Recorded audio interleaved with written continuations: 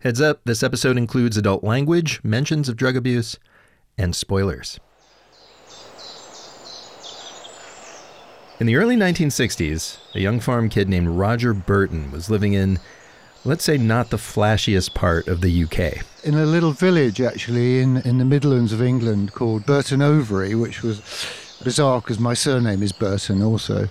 But it was, obviously farm life and village life was very traditional, shall we say. Nothing more than kind of barn dances and village hall hops, you know? But then he started going to school 9 miles north,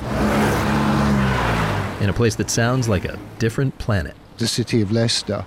And Leicester at that time was actually the richest city in Europe because of its hosiery and boot and shoe industry. Lots of garments were made there. Working kids who'd grown up during 15 years of war and rationing could finally indulge in stuff that was international and new. Like they bought coveted records from the USA. Mail ordering, R&B and soul. And they in turn started little pop-up clubs everywhere. Clubs in cafes and the back rooms of pubs and so on. And I used to go to these clubs. And one night at one of them, he got his mind blown. There was a little group of kids who were probably a little bit older than me, started to get up and dance. And they were wearing a very distinct style. Straight-leg trousers, button-down shirts, and, those shiny mohair suits that they wore, and Italian knits, and wearing kind of formal clothes, but in like a casual way, which was very new. Yeah, for decades, young British men basically dressed like their dads, even went to the same tailor. But here were these mostly working-class dudes decking themselves out like the cool cats on their R&B albums or from French and Italian movies. Austerity was over, they wanted modern life, which meant dressing nothing like their dads, or even, Roger noticed, like each other. Going to a club at night, in the dark, you would spot in the distance maybe a suit with a detail on it. You'd think, oh, he's got like 6 buttons on his cuff. That's a new thing. Or the vent in his jacket might be extremely long. Just all those little things that made it special. There was something that really appealed to me about being an individualist. He was officially hooked on the sharp, ever-evolving look and lifestyle called mod. So this was kind of like, bright lights, big city. I wanted to be part of it, and it affected me so much. I mean, I spent every penny I had on clothing. It just like, wow, this is a whole new world that I really want to get involved with. And he did. In fact, 20 years later, he's one of the guys they asked to suit up the cast of a mod movie called QUADROPHENIA, which at a time when a lot of kids were slashing their clothes to ribbons, gave them a blueprint for rebelling in style.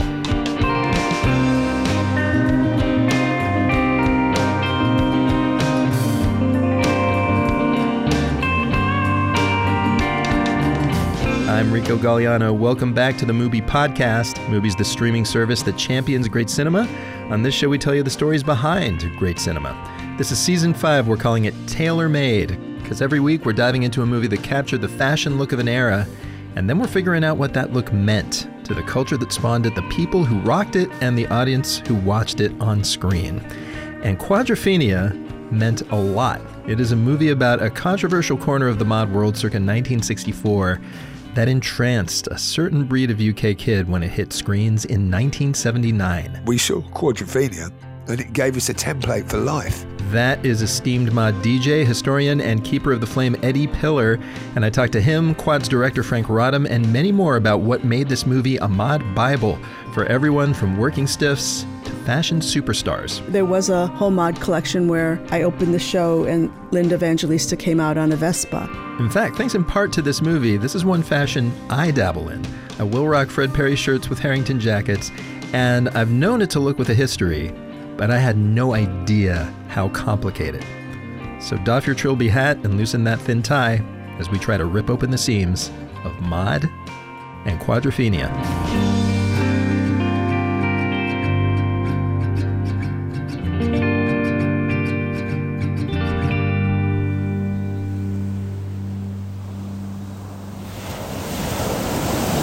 Last September, I visited the beachside city of Brighton on the southern edge of England.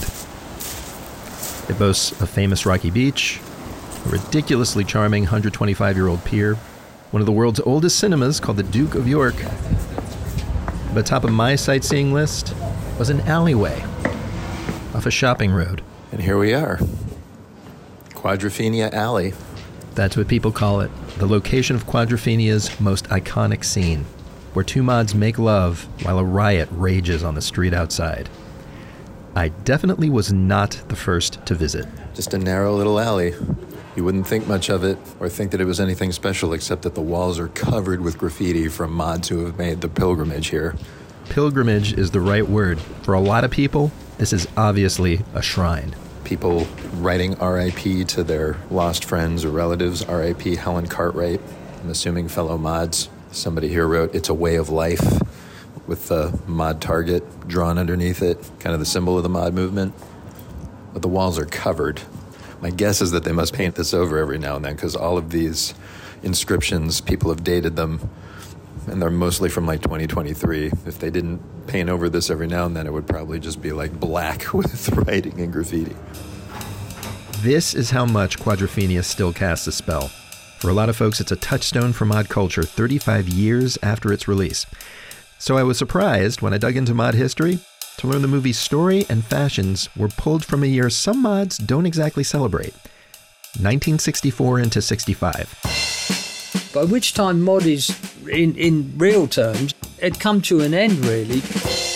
Paolo Hewitt is a former features writer for the music mags NME and Melody Maker, and co-author of, among many other books, The A to Z of Mod. Mod started really late 50s in London. It was then the modernist movement. It wasn't mod at the beginning, it was modernist. People referred, I'm a modernist. They referred to themselves as modernist. They dug new art for the modern post-war world. Beat poetry, Jack Kerouac. And they listened to modern jazz. They liked Dizzy Gillespie, Miles Davis, those kind of guys. And they liked dressing like those guys. That Ivy League look, button-down collars, ties, suits, looking very smart. By 61 or 62, there was a shift. The smart modern sound and style to be into was American R&B. You just heard about that a minute ago.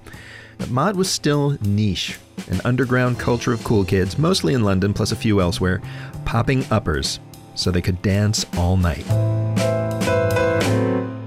And then in 1963, Rediffusion Television over here started a show called Ready, Steady, Go.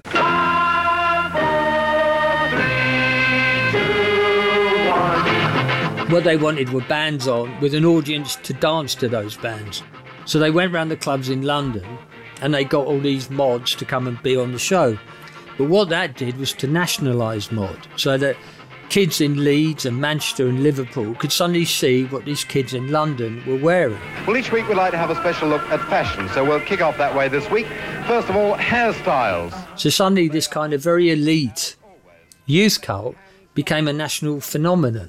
For folks like Roger Burton, sounds like it was pretty exciting at first. Everybody was like, all my friends were all really hooked on it. It was like, the weekend starts here, Friday night, 6 o'clock, Ready, Steady, Go. And of course, they featured all those American bands. So I was able to see them. But then he noticed things starting to change. Where the modernists had been about looking like no one else, suddenly there were all these newbies looking alike, especially after the arrival of a cheap, sleek vehicle from Italy that would become an iconic mod accessory. I remember as early as 1963, this kid turning up with a silver Vespa GS scooter, dressed head to toe in white. I think he had a white suit on, white shirt, even had white hair as well. He just looked incredible, but he had on an American Parker, like over the top of it. Well, I'd seen these American Parkers in surplus shops, but I'd never actually seen one being worn as a fashion thing. But he looked amazing, and he explained it as being, a cheap form of being able to protect his white clothing on his scooter because it covered it up from the rain and the wind and so on, dirt and so on. So, super cool and super practical. But then it was everywhere. Probably even within 6 months, all of a sudden I started to see scooters around the town and kids wearing Parkers, and it became like a plague, This was the most infamous mod look of 1964, out of the underground, roaring down roads all over the UK. Still sharp, but more populist. Frankly, more like the stuff I wear today. And for some original mods, less special. It became like a uniform, parkas and jeans and Fred Perry shirts and stuff. That to me was just jumping on the bandwagon. And it felt like, the secret was out. Soon, this new breed not only got disdain from OG modernists, but from the rest of the country. When a faction of these guys scootered to the seaside town of Clacton over Easter 1964 and ended up going on a minor rampage. And what happened, as far as the police are concerned? They came into the town and finding not much else to do, they committed several acts of wanton and purposeless damage. News crews breathlessly reported fights had busted out between the mods and another subculture, biker types called rockers.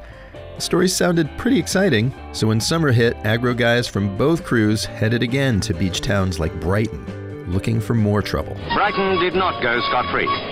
Before the holiday was over, 76 mods and rockers were arrested. In retrospect, these were probably minor skirmishes, blown out of proportion by media into a moral panic. It really has come to something when people can't take a short holiday without the threat of long-haired youngsters with knives indulging in an orgy of hooliganism. Paolo Hewitt says, didn't matter. By 1965, for a lot of Brits, this was the face of mod. They've got parkas and scooters, and you had all that stuff about Brighton and beating up rockers. No modernist would have ever fighting, you're going to ruin your clothes. Why would you go fighting? I mean, everything was anathema, but it just grown so big that this is what was happening under the term mod. Modernist now gone, it was now mod. Now, if some of this sounds a little snobbish, well, Roger Burton admits as much. I mean, there was a lot of elitism going on, let's put it like that. But this wave of mods got the last laugh, because years later, they and their style would become immortalized in music and then on screen, thanks to a major British institution who felt he understood them. Pete Townsend. Quadrophenia, you probably already know, first took shape as a concept album from Townsend's band, The Who. They had actually started out in 1964, playing, quote, maximum R&B for an audience full of mods. But by 1973, The Who had become prog rock superstars, which is when I felt that the band had lost its way. That's Townsend from an interview in 2011. I felt the band needed to look back at its roots, and I thought the best way to do that was to look back at, a young man who would be, if you like, a kind of a model of a combination of all of our boy fans from that period. Namely, a parka-wearing kid circa 64, born into a gray country, traumatized by war, and looking for some spiritual direction in a tribe. Quadrophenia is the story of Jimmy, a teen who feels split into 4 personalities. Not mere schizophrenia, quadrophenia. He's a rebel, a romantic, a madman, a hypocrite. In the first track, I Am the Sea, we hear musical themes for each, like voices in his head. The grown-ups in his life are too sad or clueless to help him. His day job as a janitor is a dead end. So when the song Cut My Hair, he sings about throwing in his lot with the mods. Why should I care if I have to cut my hair? I got to move with the fashion or be outcast. Suiting up with this army of kids feels glorious, at least in the moment. Suit, white jacket with side bends 5 inches long. I'm out on the street again, and I'm leaping along. He pops pills with the mods. He joins them for a beach rumble with the rockers. A gang of nearly 1,000 youths entered the Grand Hotel in pursuit of 2 leather-clad rockers. But as he gets more cynical about the regular world, Jimmy also gets the feeling being a mod is no escape, especially when he sees a respected top mod, an ace face, working a lowly gig at a beach hotel. I gotta get running now. Keep my lip buttoned down. Carry this baggage out. It's the last straw. Sick of everything, Jimmy steals a boat, sails it out to a rock, waits to be swept away by waves. But instead, ends the record drenched in a purifying thunderstorm, suddenly enlightened. and accompanied by a song anyone who's ever listened to classic rock radio knows.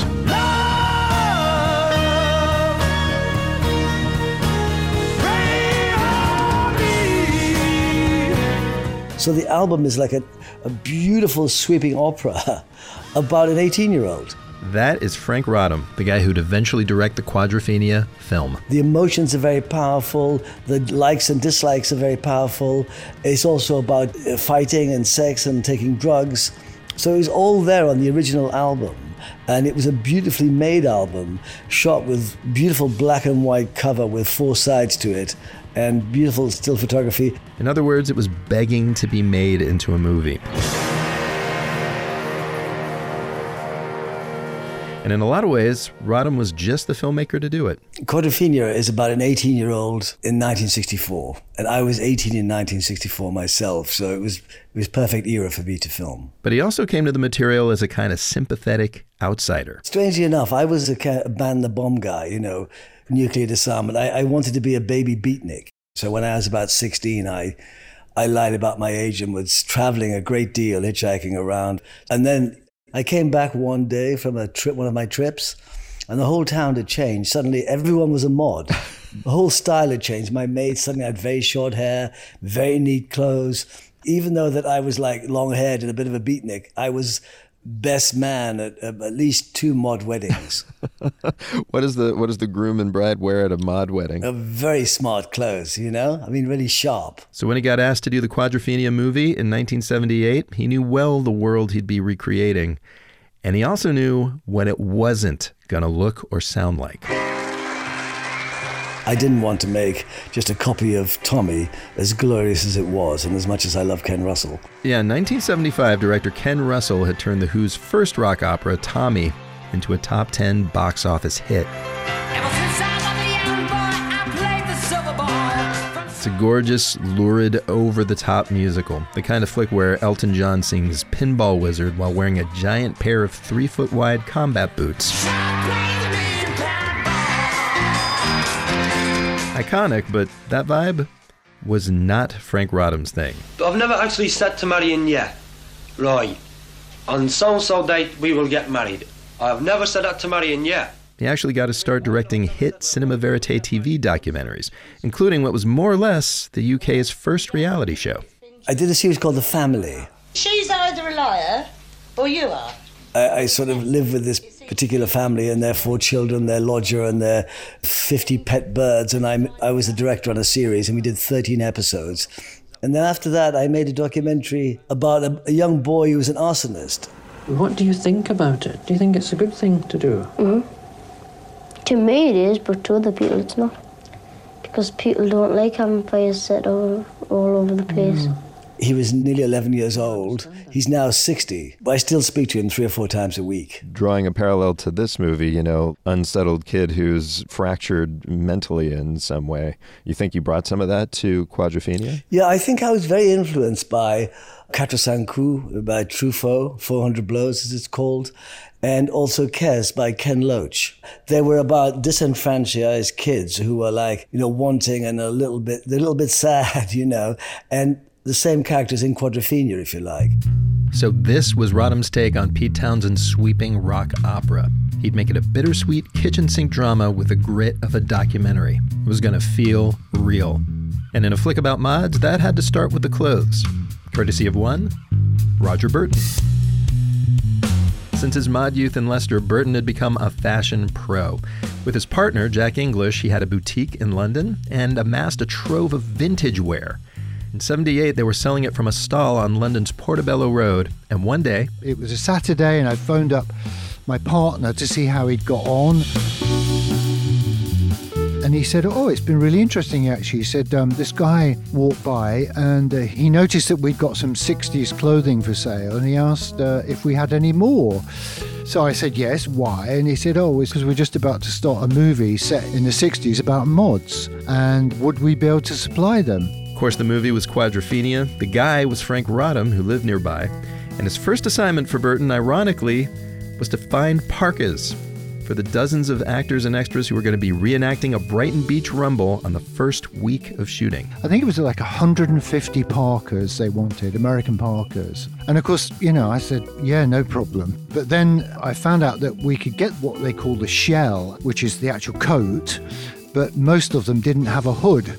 And it was like, well, why haven't they got hoods? Turns out the UK government had just decreed army surplus stores couldn't sell military clothes unless they were distressed somehow. So then we found a lot of hoods in Holland, actually. And so we got those shipped over, and we had a team of women sewing these hoods back onto the coats. Meanwhile, a lot of the suits the actors wore in those beach melees were actual pristine vintage items from the era.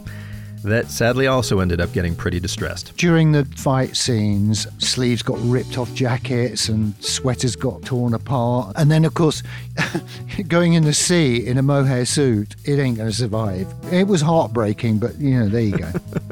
Is there a specific piece that you remember being like, oh man, this one's being sacrificed to the sea, this is terrible? Not really, no. It wasn't. Basically, we were out on the road most of the time trying to locate stuff to replenish what had been lost or destroyed or even stolen, actually. Stolen by who? Well, the cast. Not everyone in the cast was so keen to nick their mod gear, though. Because you got to remember, this movie was being shot in 1978. A year, says Frank Rodham, when a lot of UK kids were obsessed with a very different fashion style. What you had the punk era, and punk was very influential. These outside clothes, they did away with the tight structure. It had a big impact on everything in England, from furniture to architecture and prints and design, everything. You're about to hear just how big an impact. It's a story Frank told me about the guy who played Jimmy's best pal Dave, actor Mark Wingett. He was 16 years old and he was a complete punk, but he was such a good young actor, and I thought he was perfect for the role. We convinced him to become a mod. And then there was an incident that took place at the first week of shooting. He'd been causing a bit of problem in the hotel they were all staying in Brighton. And the assistant directors spoke very harshly to him. And he said, I'm leaving. Now, I'd already done a week's filming, couldn't get him to stay. And I was thinking, oh my God, this is going to destroy the film. And then I remembered that Johnny Rotten had given me a shirt that belonged to Sid Vicious. And as Johnny told me at the time, Sid had come round to attack him for some reason and get annoyed with him of something. He'd come round to his house in Fulham, and Johnny had hit him with the blunt end of an axe. And Sid Vicious threw up onto his own shirt. And when Dave said he was going to leave, I said, you stay, you can have this shirt. Was not only belong to Sid Vicious, and he's got his puke on it, but it was actually, given to me by Johnny Rotten. And that was it. That turned the whole meeting around. The deal was done. He was so pleased to stay and get the shirt, and I was so pleased. About a week later, his mother washed it. Oh, no. And I don't think he ever spoke to her again. You see the power of fashion on and off set. Yes, indeed. By the way, the reason Rodham had that shirt was because he'd originally planned to cast Johnny Rotten as Jimmy to make the movie relevant for the punk crowd. Turns out he was better off without him, because a growing group of UK kids were looking for something other than the shirt off Sid Vicious's back. Quadrophenia gets dropped into the middle of a mod revival. Coming up in just a minute. Stay with us.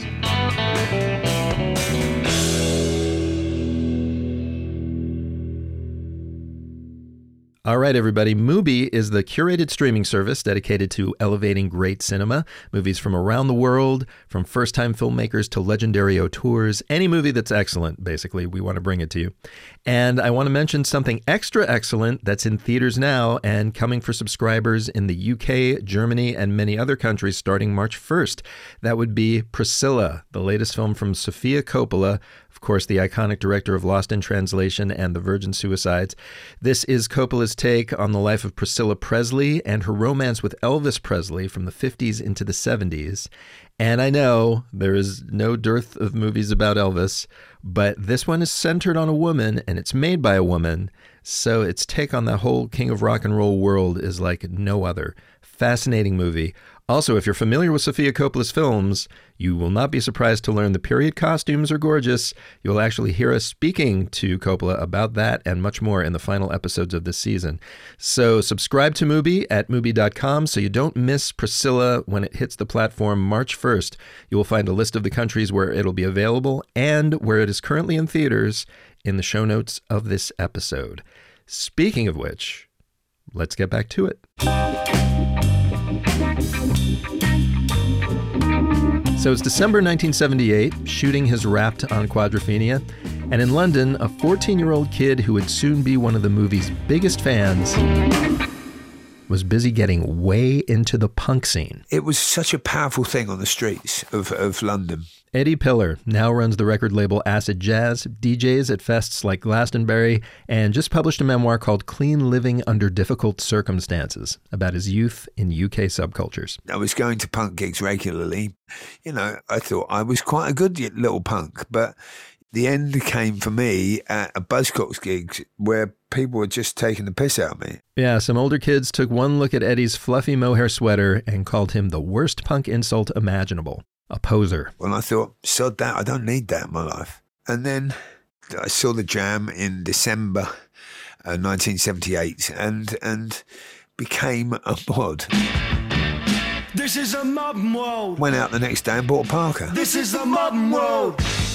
The Jam, a band that was punk in its fury and energy, but whose frontman Paul Weller had been taking his style cues from classic mod since the early 70s, when most British teens just weren't. I've seen Paul Weller's school books, and they are full of little drawings of scooters and the Who logos. You know, everything that man has done has been for mod.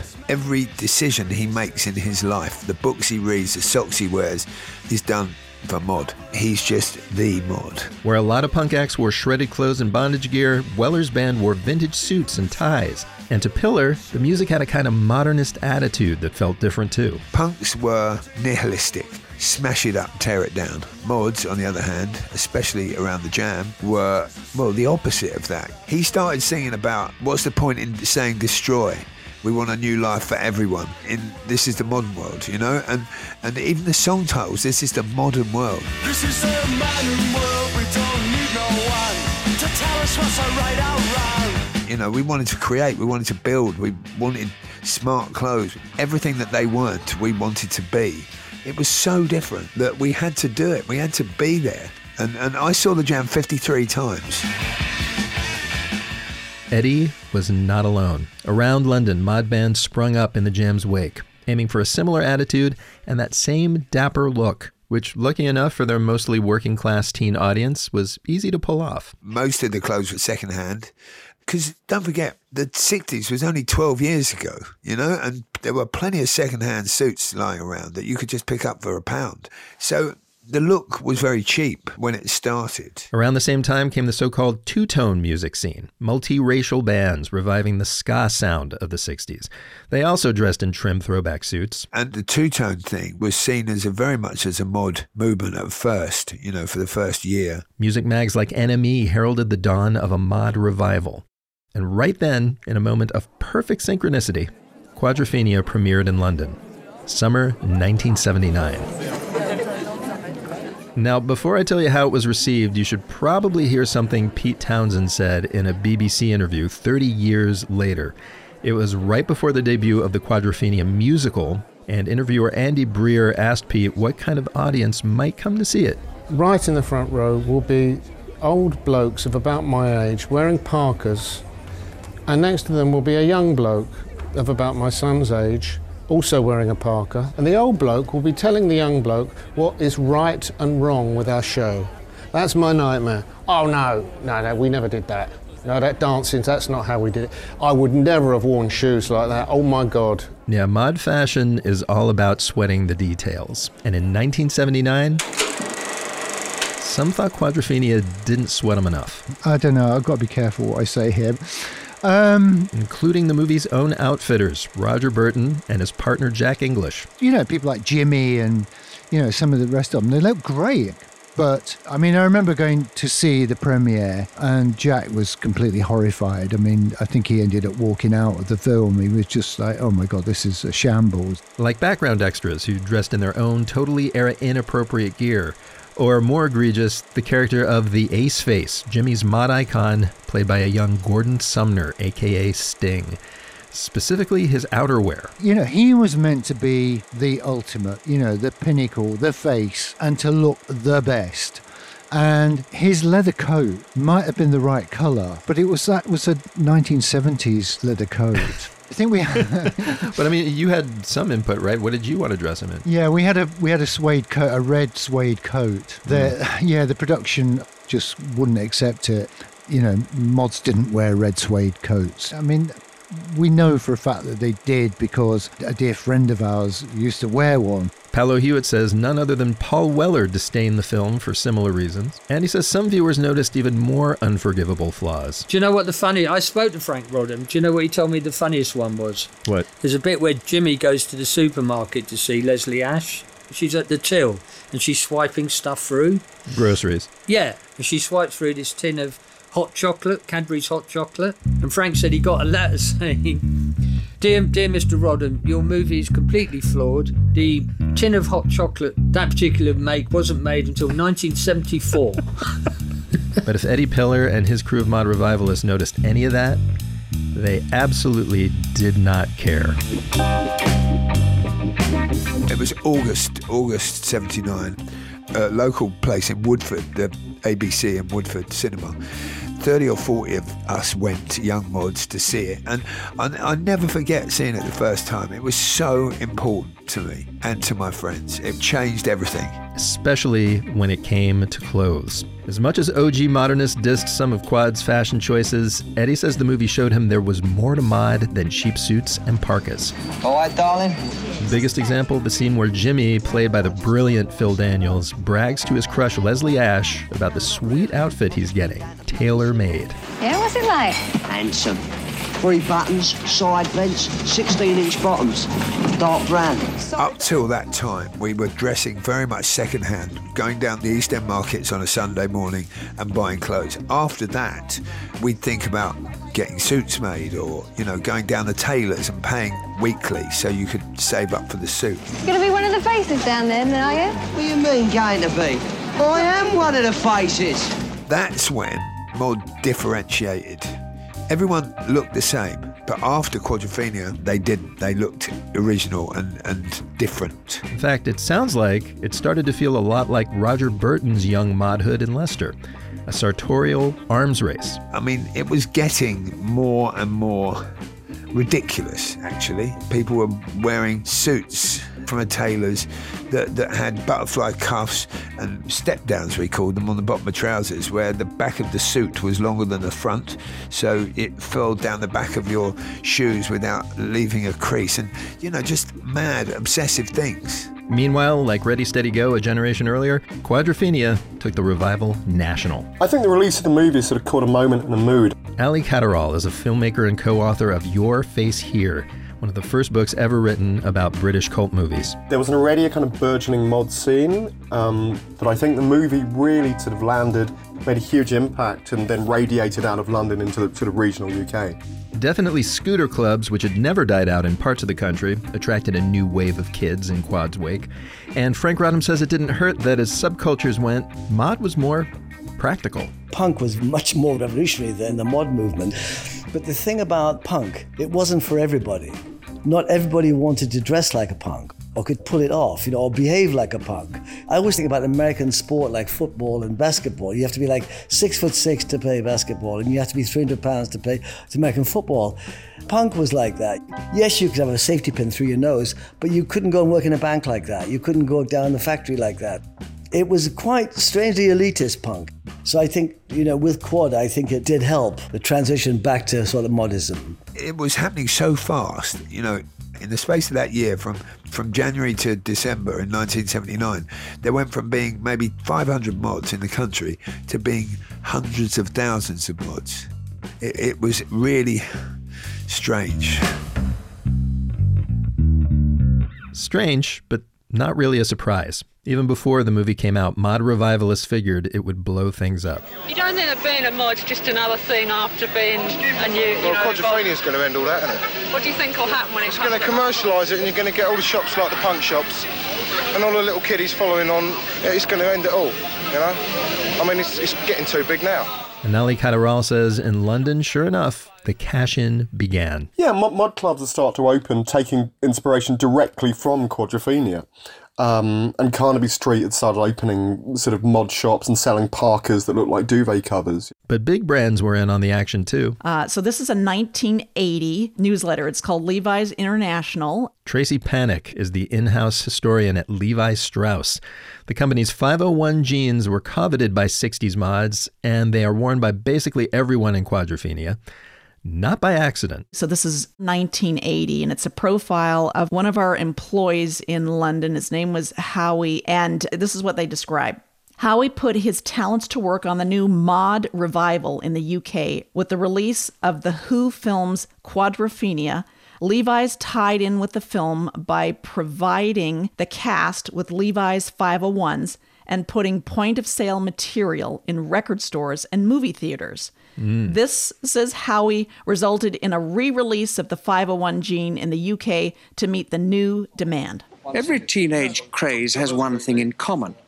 There's money in it for somebody. And then there's the Who joined up with a London fashion outfit called Suchi to debut a Quadrophenia clothing line at London's Lyceum Ballroom a few weeks after the movie debuted. Celebrities like John Entwistle and Kenny Jones of the Who are here because their money financed the film. On the BBC show Nationwide, Entwistle made no bones about what that fashion show was all about. Well, if there's going to be a new mod culture, why shouldn't we partake in some way?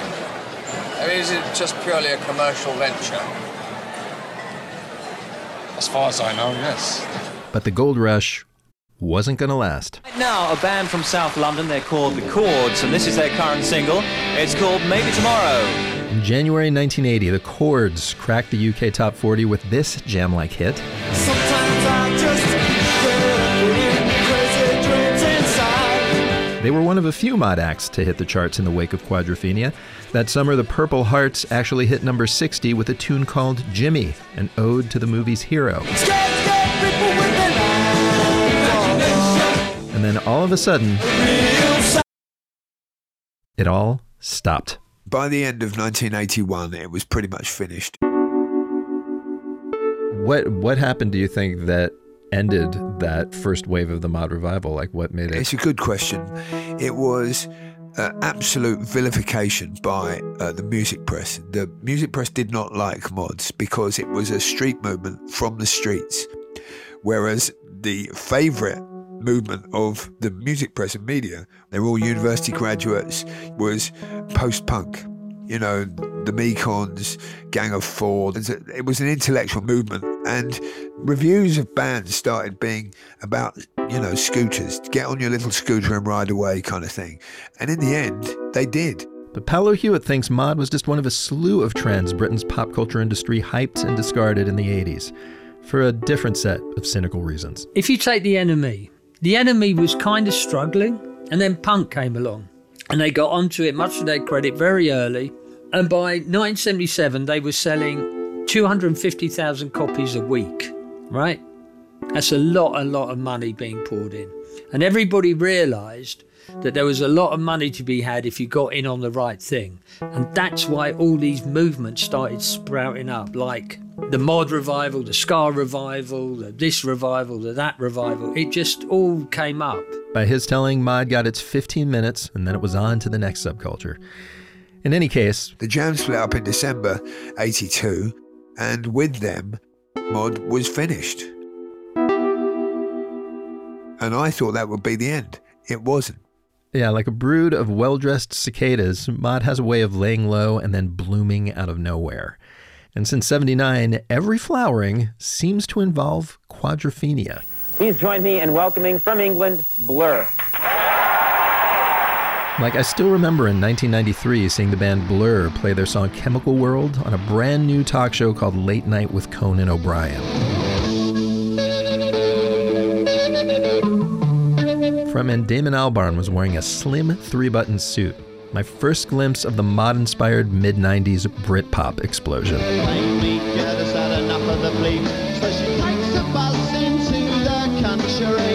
And then what do you know, on the title cut of their next album, Park Life, there was Quadrophenia's Jimmy himself, actor Phil Daniels, contributing a running monologue. Confidence is a preference for the habitual voyeur of what is known as.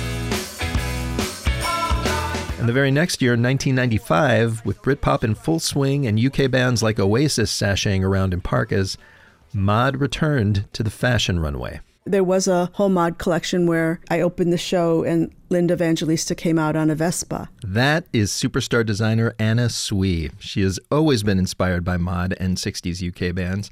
And a formative moment came just as she was starting out, circa 1979. Oh, sure. I went to the New York premiere of Quadrophenia. It was on 8th Street, and it was, I believe, the premiere because Sting was there. I remember he came walking through the movie lobby, and everyone's, the face, the face. Do you think that movie specifically gave you a new way of seeing, or sort of crystallized the look for you in any way? Oh yeah, definitely. It gave me a new vantage point in looking at mod, because I had only seen mod through record covers and music magazines. And suddenly, I see the everyday mod, those Army, Navy parkas, the fishtail jackets, and, and that whole scene in Brighton, so it was a whole new thing to me. And for evidence the movie still resonates today, just pay a visit to Brighton and step into Quadrophenia Alley. Not just the place full of mod graffiti, the shop right next door. Let me ask you your name. Paul Bone. And what do you do? I work in Quadrophenia Alley store.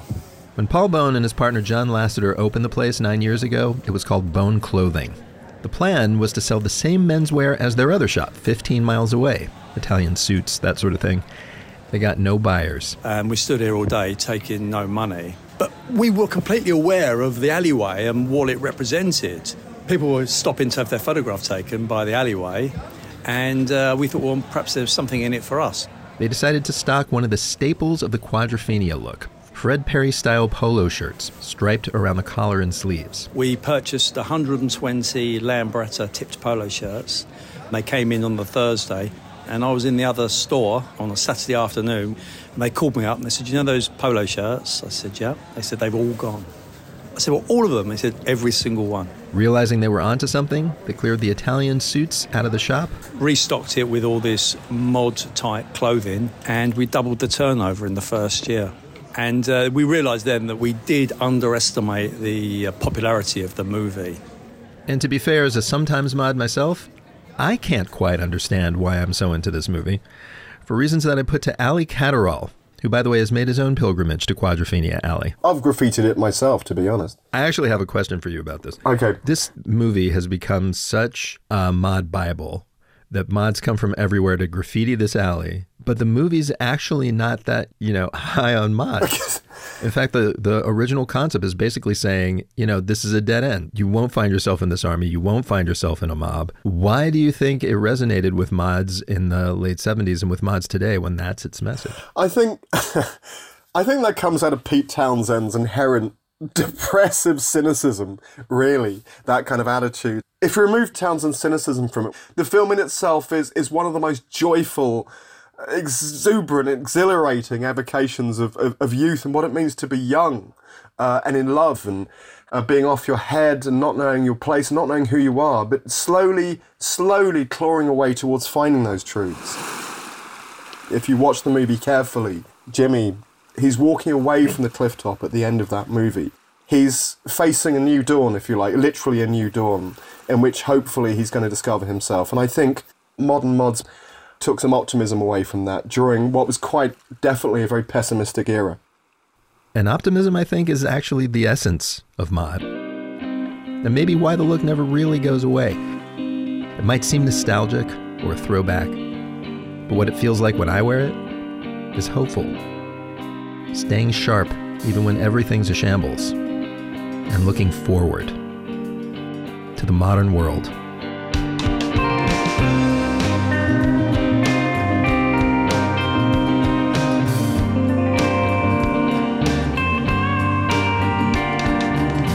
that's the Movie Podcast for this week. Follow us this season for more stories about film and fashion. Next time, double Oscar-winning costume designer Ruth E. Carter tells us about the street styles she dreamed up for Spike Lee's Do the Right Thing. Both timeless and not so timeless. Joie Lee's character, we gave her a Swatch watch that she put on her ankle. We thought we set a trend with it, but it didn't set any trends. Follow us so you don't miss it. Meanwhile, this episode of the Movie Podcast was written, hosted, and edited by me, Rico Galliano. Kira McEniff is our producer. Beth Schiff is our booking producer. Stephen Colon mastered it. Music by Martin Ostwick. The additional track Blueprint by Jazar came courtesy of Tribe of Noise.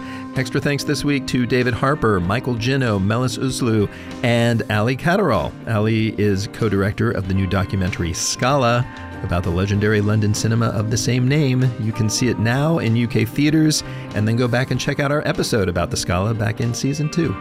This show is executive produced by me, along with John Baranachea, F.H. Eckerell, Daniel Kasman, and Michael Taka.